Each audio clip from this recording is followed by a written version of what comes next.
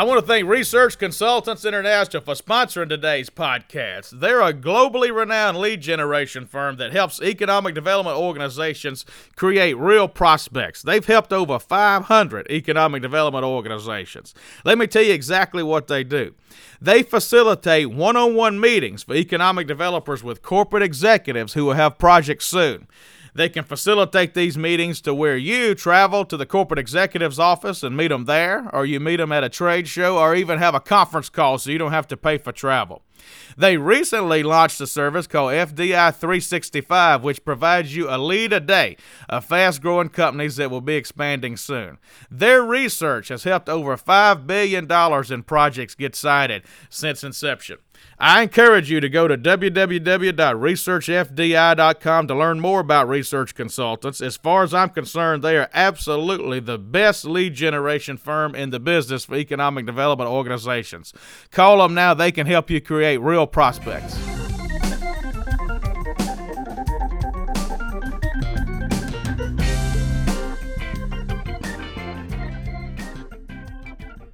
Welcome to today's Next Move Group We Are Jobs podcast. I'm Chad Chancellor, co-founder of Next Move Group, and today we have Chuck Sexton here with us, the CEO of a regional economic development organization, One East Kentucky. And this is a real joy for me. I actually hired Chuck into the profession of economic development back in 2010, I think it was, in Paducah, Kentucky. And now he's gone on to run big organizations, and every time I look around, he's hanging out with governors and senators and doing all this important stuff. So maybe he can teach me a thing or two today. So Chuck, thank you for being with us. And why don't you tell us really what drew you into economic development? What made you interested in this field? Well, obviously, first I need to say thanks for having me on your podcast. I think this is great. It's a good another step for Next Move. I think you guys need to keep doing this. As far as economic development goes, I didn't know much about it until the chamber president, Elaine Spalding, asked me to come and sit down with you. I had been in Leadership Paducah, actually, with Alex. And he and I worked at Chuck E. Cheese together back in high school. Oh, yeah. Those were the good old days. Big time connection.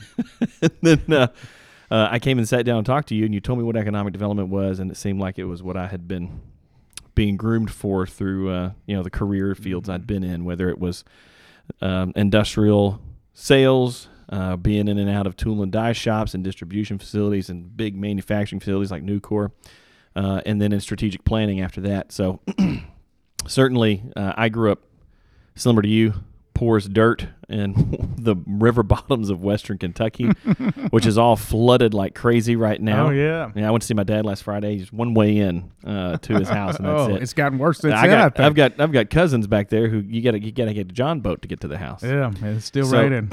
Yeah, and so I grew up poor. Grew up in a trailer, a rusted out trailer. My dad couldn't find a steady job, and I knew how that affected him. Obviously affected our family, and it wasn't until a local rock quarry expanded. Sorry, we got distracted at the conference. It's a Mardi Gras conference. Local rock quarry expanded, and he got a steady job, and so we got a real house. And we had vehicles, and we got to get new clothes for school instead of going to the Salvation Army or something. So, to me, economic development is about helping people like the situation I was in. Mm-hmm. It's that everyday person who's in the unemployment line. They've struggled to find steady work, and in my opinion, there's no greater career field, no greater calling to be in.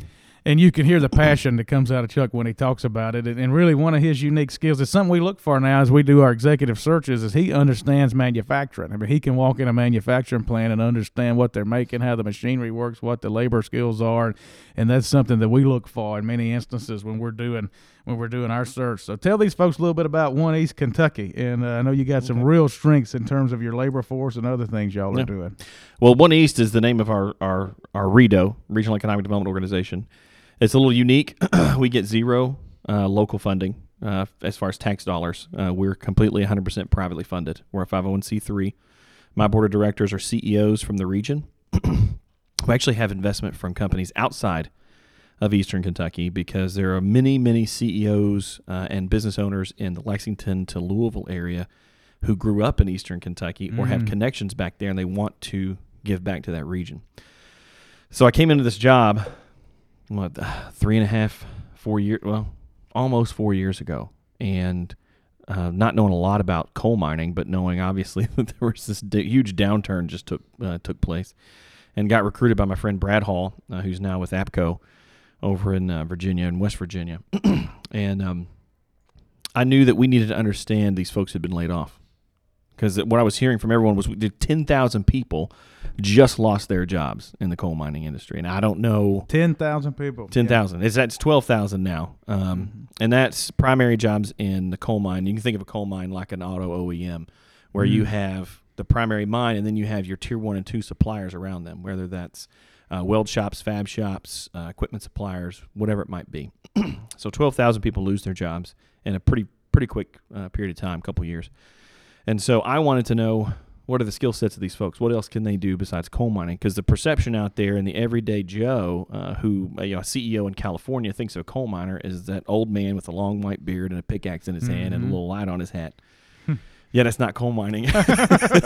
Coal mining's pretty heavily automated. You've got to be sophisticated. You're in a dangerous environment. You've got to run equipment quickly, make snap decisions, and be able to do things as far as repairs. You've got to think on the spot, so high mechanical inclination. So we did this workforce study, took 9 months, pulled a lot of people together. Long story short, these folks can go into automotive and transportation-related manufacturing, especially metals-related.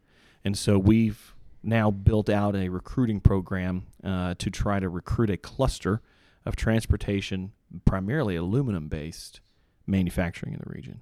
And I know you all have had some recent announcements with that. And really, I think building momentum, people are talking about One East Kentucky now. And as the elections roll around and people talk more and more about the war on coal and coal miners, you'll hear even more about it. So talk about some of your successes.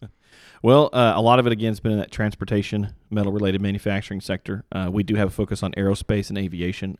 We did the Aero Ready certification with Tucson Roberts and Robert Ingram, their joint certification that they do. I think we were the first to get it. And I had been seeing a lot of aviation-related projects in Paducah with you before I went over there, and I thought that might be a good target.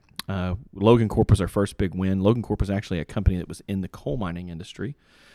They were manufacturing sleds and other equipment for coal mining and decided, hey, we're having to lay off people. They were down to about 10 to 12 employees and said, we've got to shift. We've got to make a market shift. And just lo and behold, their plant manager had been an engineer in a truck body manufacturing shop.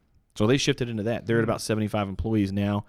We saved the company from having to move out of state, found them a good facility there. One of our most recent, it's not 100% public. I don't know when this is going to air, so or be available. It's actually going to be a while. The state of Kentucky. Good. Well, the state of Kentucky has already listed the company in their Canadian Manufacturers Guide, so I guess it's okay to say we have I won't say their name, but it's aluminum extrusion manufacturer. So this is our first FDI facility. We worked with RCI to do all the lead generation. And this company is going to create roughly 300 jobs, and they're diversified. So they're not solely an automotive supplier. They're doing aerospace as well. And I know on the personal and professional side, you're talking today about how economic developers can affect the business case of companies. So we're going to have both economic developers and manufacturing companies here in these podcasts. So talk about why you're passionate about seeing economic developers be aggressive and really understand business and affect the business case for these companies so they can be successful and hire people. Well, you're trying to affect the business case of the company when you get down to the deal, but to even get to the point where you can get to a deal, you have to understand the business case of your region. And I think that's something that a lot of economic developers maybe understand that that's important, but maybe they don't put it in those terms. A lot of times when you go into a community, you're thinking, okay, I've got to have product. I got to understand my workforce. I got to know what the training does. But are we really diving deep into do we know what industries we can recruit and sustain based on our business case as an economic developer and as a region? And so one of the things I've talked a lot about to other communities is you may be the 80-20 rule is usually alive and well when you look at your business case for a specific industry.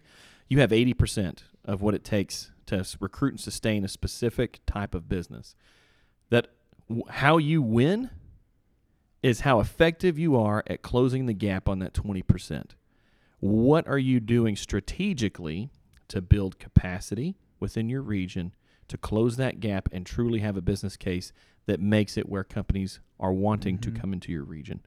And I think rural economic developers really need to take note of that because metropolitan areas get theirs, okay? We say that a lot. The metro areas are just going to – the projects fall out of the sky.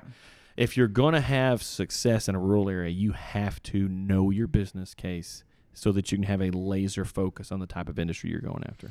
All right, and I can't let you get out of here without talking a little Kentucky basketball. Chuck is a huge Kentucky basketball fan, going back to Joe B. Hall. If That's you right. all Matter of remember. fact, just last week, John Calipari surpassed Joe B. Oh, did he? And so Calipari now holds the second most wins in UK history behind Coach Rupp. Well, we're recording this in full disclosure on February 28th, and these things aren't going to be released until late spring, early summer. So the Final Four will have come and gone. So you get to predict now. We get to see. Where do you think the Cats end up this season when it's all said and done? I think they're going to surprise a few folks. I'm not 100%. Obviously, every year I put them winning the whole thing. That's just who I am as a person. I think they can easily make the Final Four. I really do. They're a good enough team. They've shown that. If they continue to grow and stay together, work as a team, I think they can get there. We'll see. We'll see how that goes. Because you know what? These are still kids. They're kids, and they're getting on that big stage in March. And you know what? Those nerves it's all going to come down to how the nerves get them. That's right. And Chuck probably won't tell you this, so I'll tell you far. He actually has John Calipari in his deal closing team. He's literally stolen John Calipari away from a meeting and said, you got to come meet with this company and tell them to come to East Kentucky. He did a great job. And then a week later, the company was back for a second visit. We happened to be eating dinner in Lexington at 9 o'clock at night. Guess who walks in? Coach Cal. I walk up to him. He looks at me like I'm a friggin' psychopath. He has no idea who I am from Adam, even though I saw him a week before. And I'm like, hey, Coach, you did a good job helping us with that company. They were sitting over here eating some steak. You know, if you had it within your heart to come and say hi, I would appreciate it. But, you know, I don't want to upset you. So I just figured that would be the end of it. Maybe a security guard would tackle me. Didn't happen. Actually, 5 minutes later, he comes over to our table, remembers their names, remembers the names of executives from that company who weren't even there with us at the time. Unreal. And sits there and chats them up and talks about why they need to invest in Kentucky, Eastern Kentucky specifically. Just did a great sales job, man. Hell of a sales. No wonder he's the best recruiter in college basketball. Well, Chuck, thanks for spending a few minutes with us today. Thanks for having really me. appreciate it. Appreciate you. Thank you.